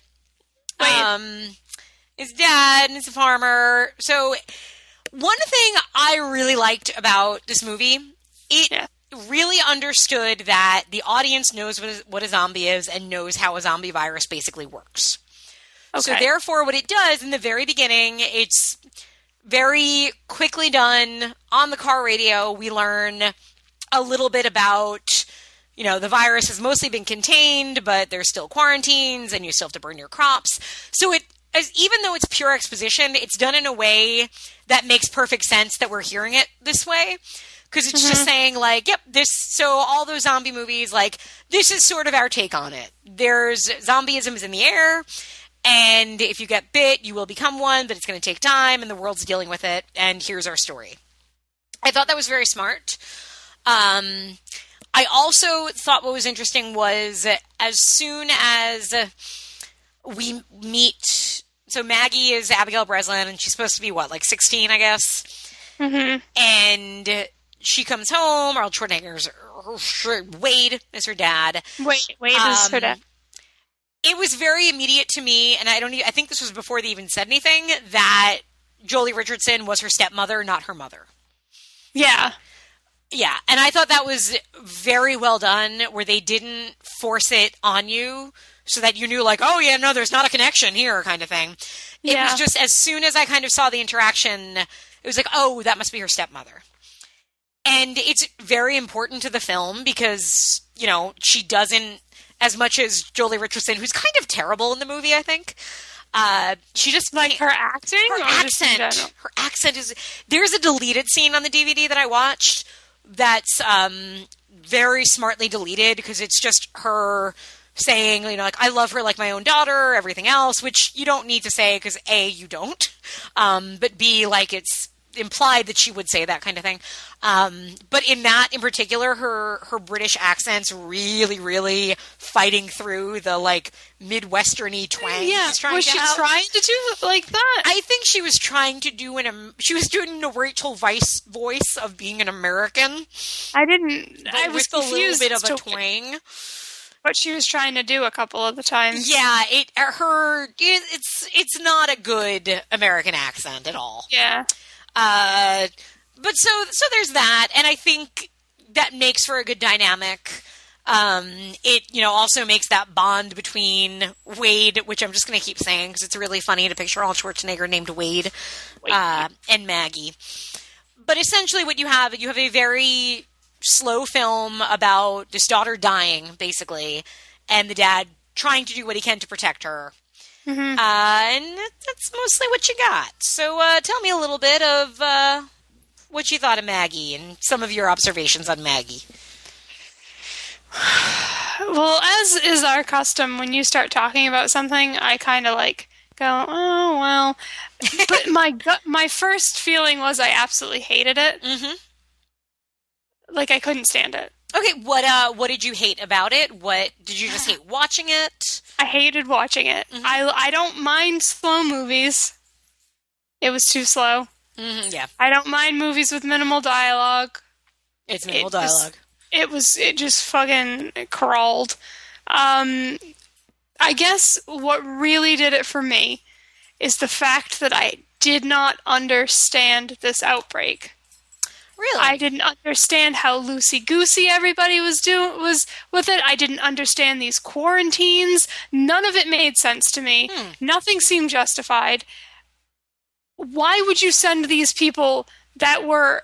I mean, they kind of said that they were infectious. Not just with the attacking, but I think that they were able to communicate that disease. It was communicable in some way. I think maybe by blood... Because when Maggie does bleed, the stepmom does really freak out about it. But I also wondered if that was sort of supposed to be kind of like an AIDS sort of metaphor of people who are really afraid of something that might not actually be dangerous in that way. Maybe, but I viewed it instead of like AIDS, like Ebola. You wouldn't send an Ebola patient home. Why were these people not killed immediately? See, I don't know, because I feel like that was kind of part of it's, this society where we know you're doomed when it happens, but we don't, let's say, you know, there's no capital punishment, or we're just not in a world where if somebody is sick, I mean, like, think of like assisted suicide, for example, which is still technically illegal, right? If I am diagnosed with a disease that is going to kill me, and I ask my doctor to just put a needle in me and end it now, my doctor would go to jail for murder if he actually did that. And I wonder if that's sort of what the movie is, one of the things they're kind of looking at, because they talk about the quarantine zones and what happens when you go into quarantine, which is you're just put into a room with other people who are at different stages. Everybody is dying, and they might even start biting you, and it's miserable. That also doesn't make sense, though, right? Like, why didn't they just put them in a big gas chamber? Why didn't they use the cattle shooty thingies? Because I think that's almost part of it, is that they're saying that it's so, like, that's one of those that doesn't make sense. That even though we know these people are going to die, you know, we know, but we wouldn't actually just execute them because that's murder. But really, letting them kind of die is far worse. Because even like his doctor friend who brings him what they eventually give to them, which is it's like a syringe with a poison that doesn't kill them. It's just for when they get to the very end. I think it's something that, like, makes sure they don't come back or something. And he says, it's really painful. You're better off just shooting her in the head. I guess there's, like, this commentary in this movie that I just didn't get. Because I guess I wanted it to make more sense. Because don't present me with a zombie movie and then not have it make any sense. That's fair. I get that you're bringing up all these amazing points. These really poignant things, but I shouldn't need you to tell me why I liked this movie. The movie should have told me. Oh no, that's fair. I'm very much in the middle on this because I appreciate you should be this movie's champion though, because you're fucking making some compelling and interesting points. I think that it put some things out there that were interesting. I think it's well acted. I think aside from Jolie Richardson, who I really think is not very good in it. Yeah. I think everybody else is pretty good. I kind of like the scope of it. I like it being set sort of in the Midwest. I think was a neat touch. Yeah. I like there's certain things like the teenage dialogue. Surprisingly, I like that. She has a sort of boyfriend, a friend, and they're both sick. They both have it. And so I liked their conversations because it felt very much like these are 16-year-old kids, but they're dying. And I think there was something really poignant about that. What I really had a problem with the movie was, and it's an odd thing to say because it's a very serious movie. It's a very heavy movie. I can't wait to hear. Well, it's odd to say, but I really about halfway through, I'm like, you know what this movie's missing? Fun. Yeah. It's so heavy, but it's not, I mean, this isn't Come and See or Schindler's List. It's not so heavy that it can totally justify being this heavy. There's no levity in a way that's, there's no charm to it, I guess. It's missing something fun, which is a weird thing to say, and it doesn't fully make sense when I'm talking about this kind of, sad movie that's about, father-daughter and maybe all this other stuff about American politics and stuff. But really, there's just, I don't know, I want to smile at something in this movie, and I don't. I feel like at one point they felt like they knew that because they tried to have a moment of lightheartedness and goofy laughter at the table, but I was already done at that point. I know what the part you mean where they sort of are kind of laughing at how bad Jolie Richardson cooks. Yeah, that should have happened maybe at a different time. Yeah, and the one thing that really bothered me was, do we ever find out how she got bitten? Is that what she has flashes of? I don't know, because the very opening, it's like her running away to the city. That was confusing to me. Yeah, because I didn't know, was that supposed to be, like, she ran off to the city and got bitten? Or was it supposed to be she ran there after she knew she was infected and she was trying to get away and spare everybody from everything? I thought that's where she got bitten. I don't know. Because he's listening to that voice message where she's like, there's a curfew here, don't worry about me, or something. Right. So like, that was just something that kind of bugged me, because it could have explained something and either given me more sympathy for her or less, and maybe that's why they don't actually go through it. Because if it was her and her stupid friends went out and partied and she, ran into a zombie on the street, it's really, it's something that's kind of makes her a little shitty of a person when you know this is a big deal. Because it's Abigail Breslin who survived Zombieland to go on and not survive this one. Spoiler alert, but I mean, she's a zombie. It happens. I was okay with that, I guess. I don't know. There was just something really, I'm going to say mean things. Like, it felt very, first drafty to me. It felt very... It was missing something. Film schooly to me. Oh, I'm such a cunt.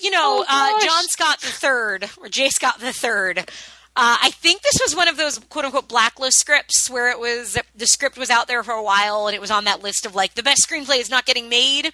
Yeah. And I could see where somebody would read the screenplay and be like, this is a great idea. I think it is. Yeah, because there's a reason why zombies are what they are. They're fascinating. We love thinking of a world with zombies and all that.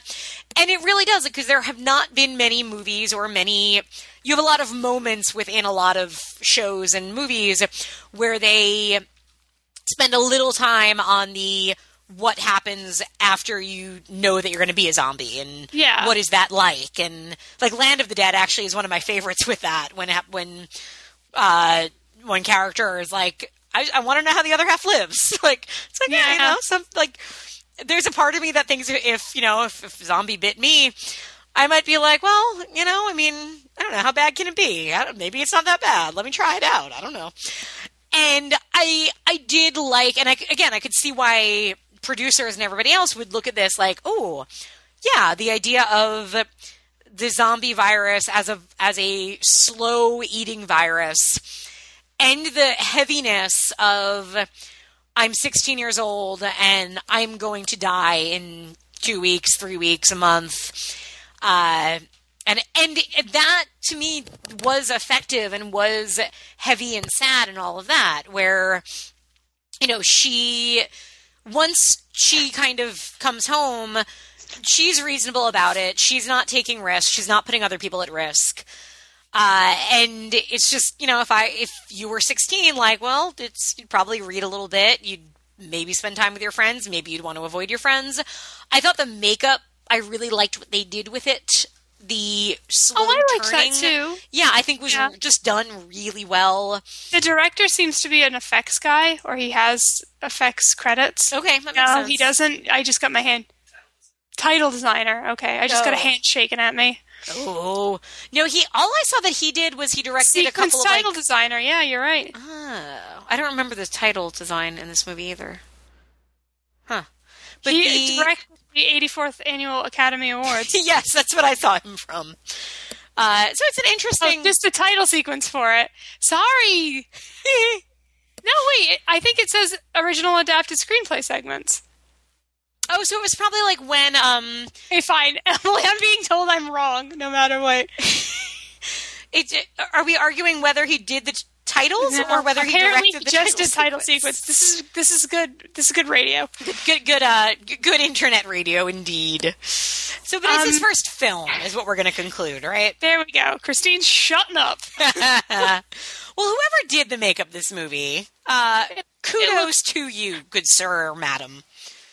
Kudos to you indeed. Now I'm trying to find the full cast so I can actually give those kudos. The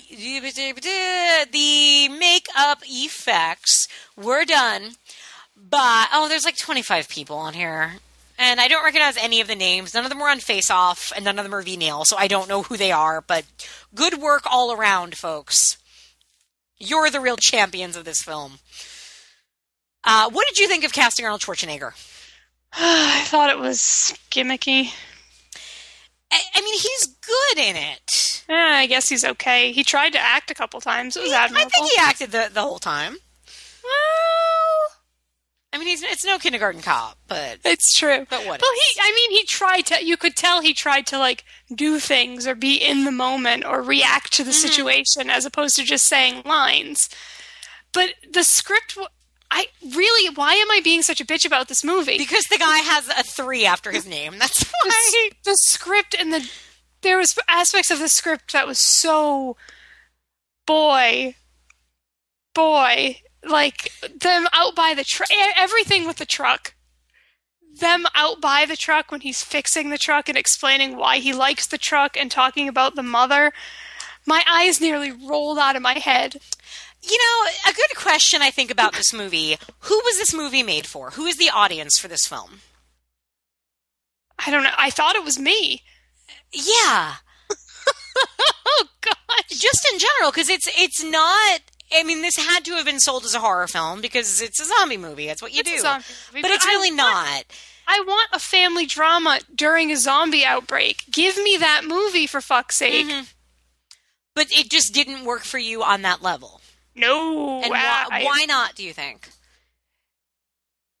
Because it wasn't interesting. It didn't tell an interesting story. It was confusing when it shouldn't have been. I get that it was trying to make... Because of you, I get that it was trying to have commentary. Okay. But the commentary juxtaposed against the actual zombie movie that it was, for me, didn't make sense. Mm-hmm. That's fair. There's like a little bit hinting about kind of some of what the public thinks. You have the one cop who, my note is, Dick Cop is a little too dickish. Yeah. Because you have the 2 sheriffs, and the one is very sympathetic, and the other guy's just like, we gotta kill her, we gotta shoot her in the head, bring her down, we'll shoot her in the head, and that's all he's there to do. There were 2 extremes, yeah. Yeah, and it's a little bit like because it would have been very easy to just have a scene where they go into town, and when she goes to the general store, the storekeeper sees her wonky Forrest Whitaker eye, and is like, freaks out and says, "Get out!" Like. There's other ways they could have established the people don't like zombies thing. Yes. Without kind of going a little too far with it, I guess. If I like that movie, the movie that you just started to describe, the movie where, like, there's a discrimination against these people that then become second-class, third-class citizens. Right. Like, I like that movie. But this paints a picture of, like, they will inevitably, in a relatively short amount of time, start trying to eat you, and we are all aware of this. Mm-hmm. Yet we allow them to go home and do not police when they bring them back properly. Well, it seems like they're not supposed to. Oh, right? Because Arnold Schwarzenegger kind of gets a bye because he's really good friends with the one doctor who says, he's like, yeah, I didn't tell them how far gone she is. But the same thing happens with the little girl, the neighbor girl. No, but that was because the woman fucked up and wouldn't, that they say it's that the mother, didn't report it or wasn't bringing them in. I got the impression that they said, because she goes on the speech about when they sent her home with all the instructions of how to take care of her, right. They weren't referring to her name. So they sent the little girl home with instructions to take care of her wearing gloves. Right. Yeah, you're right. And then that's how the dad ended up getting, yeah. It just seems like an inherently flawed system. But I like what you're saying about, like, humane killing. Right, but humane in a way where it's ultimately not humane. I really love that because there's this woman on Twitter who writes these, she actually has, she cremates and embalms people for a living. I can't remember she's a person with a thing that deals with the dead people. Crema, mortar. Yeah, those people. Like in My Girl. But she was thinking the same thing. She's Jamie Lee Curtis. she writes these beautiful articles about why we keep loved ones alive and what the end really means. And like, I'm totally pro, like, this idea. That's a conversation. It's interesting. Give me that. Yeah, that's fair. Ugh. I don't know. Apparently I have a lot of emotions about this movie. No, because I think it's trying to do it's trying to do that, and it's also trying to just be about this dad really loves his daughter.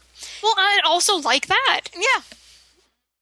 But and to me, like, the flaw of it, it's not in those things, because those things both worked for me. For me, it's that it's just not a fun movie to, like, I had to pause it a few times just for, I don't know, like, feeding the cats or, like, getting up to use the bathroom. And I was never, like, excited to sit back down and press play. Yeah. And I watched it in one sitting. I wonder if it would have been better or worse to have watched it in two halves. I watched it straight through. I don't think we paused it. Maybe we paused it once so I could pee. I think that's it. Yeah. Like, it doesn't... It has a really good premise, and it has a couple of things that are really interesting about it, but it's just lacking a spark for me to make it all work. And it's not Arnold Schwarzenegger. I think he's not miscast. at all. I mean, like, watching it, as soon as I said his name was Wade, I'm like, that's a part for Kevin Costner or, like, Bruce Greenwood. Like, I could think of so many male actors of that age that would have been better suited for that part. In a way, though, the more I think of it, maybe it was more interesting because it was Arnold Schwarzenegger. With somebody else, I think it just would have been really boring, because with him, at least, you're always kind of like, there's that weirdness of it being Arnold Schwarzenegger, I guess. Is this the first Arnold movie that we've covered? Possibly. That's weird. That's crazy. That is weird. But yeah, for me, that's it. It just needed something. And I don't know what. But I don't know what either. And I can't decide, like, what do I want to see more? Do I want to see more from the director? Do I want to see more from the writer? I don't know. But it just doesn't fully work for me. I just, like, I'm never going to want to watch this again. Yeah. But I think it was an okay movie. It just wasn't as special as I wanted it to be, I guess. Yeah, I can agree with that. Yeah. Do you have any more on it? I don't think so. I think I was offensive enough about this movie. I feel like if somebody likes this movie, I just was such an asshole about it. No, I mean, I would very much like people to tell us what they thought of it. Yeah. And I feel like it made its rounds. It was on Instant, wasn't it? I'm not crazy. I sworn it was on Instant I don't know about that. It's not now, but I know a lot of people were watching it just probably because it's, Arnold Schwarzenegger in a zombie movie. And what's really funny is if you go to IMDb, which, I mean, in general, one should always do best to avoid the message boards of IMDb. But I actually poked around there because I was curious if anybody else knew how she got bit by a zombie. And I'm trying, oh man, it's not on the front page now, but a bunch of, like, the headings of all the threads on IMDb was just like, stupidest movie ever. This is not what a horror movie should be. Not a horror. It didn't have to be a horror movie. Yeah, and that's the thing is, like, to me, I always go back to when I try to explain how I feel about modern zombie films. I always use the example of Dead Girl. Because Dead Girl is, on paper, sounds like it's going to be terrible. It is teenage boys find a zombified hot chick and have sex with her. Yep. And it just sounds like, this is going to be the worst thing ever. But I think it's so good because it just takes the concept of a zombie and uses it to tell a totally different, interesting, dark story about teenage boys and sexuality and all this other stuff that it's exploring. And it just happens to do it via the idea of a zombie. And it's like, that's to me what, in this day and age, when you have had literally thousands of zombie films, the only reason to do it again is if you're going to use it to tell an interesting story or to explore something. Yes. And this kind of seems like it's going to do that, but it sort of does. We haven't quite seen this story before, given this amount of time. We haven't seen a hour 40-minute exploration of what it's like when your daughter is going to turn into a zombie. No, I want that. Give me all of that. Yeah, give me that, but give it to me in a more interesting way, I guess. Yeah. Yeah. Yeah. All right, so what do you want to rate this baby? Quality of film. Quality of film. 6.5. I was going to... damn you! I was going to say 6.5. Well, yeah, I mean, well, that's what it is. That's what... it's a little bit better than... It's an average film, but it's it's on the better side of average. It looked good. Yeah, it looked really good. The look was good. The makeup was fantastic. Quality of life and stuff by film. For me, I'm going to go... I'd probably go 5.75. 4.5. Well done. I took a stand. Yeah, I mean, I'm not watching this again. I don't regret watching it. I think it's one that's... The importance of it for me is that I think it's going to be an interesting one to reference. Because I feel like I'll be able to be like, oh, just like in Maggie. Like when talking about what works about a film, like... I think it's a good reference point of film. So for that is where I think it's valuable to me. Okay, so that was Maggie.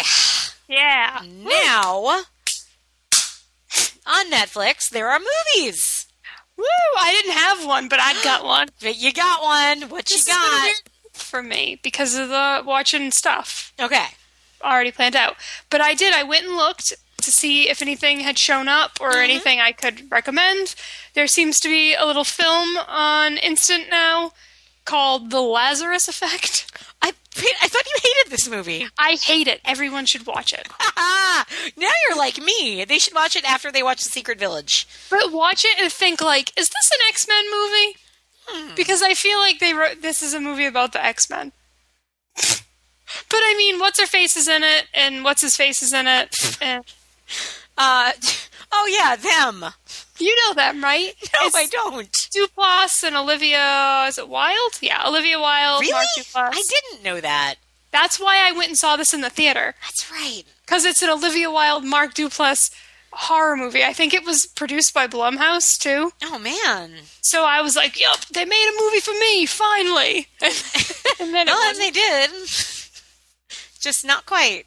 Not quite. Interesting. Okay, maybe I will actually check it out. Well, it's on there, so now you know. My Netflix recommend, also in kind of going with the October, other people are watching a lot of horror movies, so I'm like, what's good in horror that I haven't talked about that's on there? Oh, good. Oh, look at that. That's a good one. A little movie from maybe 3-4 years ago called The Shrine. I still haven't seen it. Oh, you haven't? I know that you like it. No, I know it's that really you like good. It. Yeah, it's just really good. It's directed by the guys that did Jack Brooks' Monster Hunter, Monster Slayer, which is really fun. And this is a totally different film because it is a straight horror film. It is not a tongue-in-cheek one like the other one. It's good. It's cool. Different. It is not a story that you've seen told 1,000 times, and I found it very effective. So, yeah. I didn't realize it was still on here. Yeah, it's there. And now, our next episode. Yes. It's pretty exciting. Yeah. Yeah. So, I don't buy many movies just because, I only have so much space and everything's on Instant Watch now. But when Criterion puts out David Cronenberg's The Brood, I'm going to buy David Cronenberg's She's The Brood. going to buy it. So I did, and I was like, hey, Christine, I'd really like to watch this movie again and talk about it. And you were like... Yeah. True story, guys. Totally true story. I mean, it wasn't written by J. Scott III or anything, but still, pretty good story. So we're going to cover David Cronenberg's The Brood. Yep. It'll be our third Cronenberg film. Yeah, I guess. But our it will be, second David Cronenberg film. See what I did there? Yep, Yeah. very cute. Thank you. And then in trying to figure out what to pair it with, I'm like, hey, what's another good movie about that happens to involve a little blonde girl that kills things? And then I learned that Christine had never seen The Bad Seed. Nope, I haven't. Yeah, 1950s, The Bad Seed, I think. 50-something. Yeah, I looked it up. Very early 50s. 52, maybe? I'm not sure. I already shut the window. To the window of your computer. I'm like, Yeah. Do you open it up and shout out to passersby, hey, dude on street, when year did The Bad Seed come out? Look, I already shut my window. No more pedestrian answers tonight. No more phone a friend on the street tonight. Nope, can't find out for you. Yeah, so we're going to do, again, we don't know if it'll still be October or not, but it will be an October-ish thing. The Bad Seed and The Brood, which I think is a really exciting combination. I'm excited for it, for sure. Yeah. Okay, so remember, folks, if you'd like to reach us and discuss why you loved Maggie or why you agree with us that Body Snatchers is really good, Facebook. The Feminine Critique on Facebook. Or Twitter @Feminine Podcast. Yes. Yes, that is it. We don't know the password to our email, so don't email us. That's a separate thing we've got to deal with. That's a true story. That is a true story, guys. Also not written by J. Scott 3, but still a true story. I made a password that we would both remember, and then I forgot it. No. It wasn't that you forgot it. You had to reset it because the account got hacked, and then you forgot that one. Well, I remember the first password. I don't remember the second password. Either way, I forget it. So that's a story for another time, kids. Yeah. We'll let you know how that one resolves itself eventually. But come, find us there. And in the meantime, if a zombie bites you, probably just cut your arm off or shoot yourself in the head. I mean, I don't know. Go home, hang out for a while, Yeah. bite your friends and loved ones. Body snatch some people. It's cool. Take as many people down with you as possible. Take as many shoot out your spaghetti tentacles, and if you can't beat them, spaghetti tentacle them. That's what I always say. All right. Good night and happy Halloween if we don't happy Halloween you before then. Oh, yeah. Happy Halloween. Yeah. All right. Later, folks.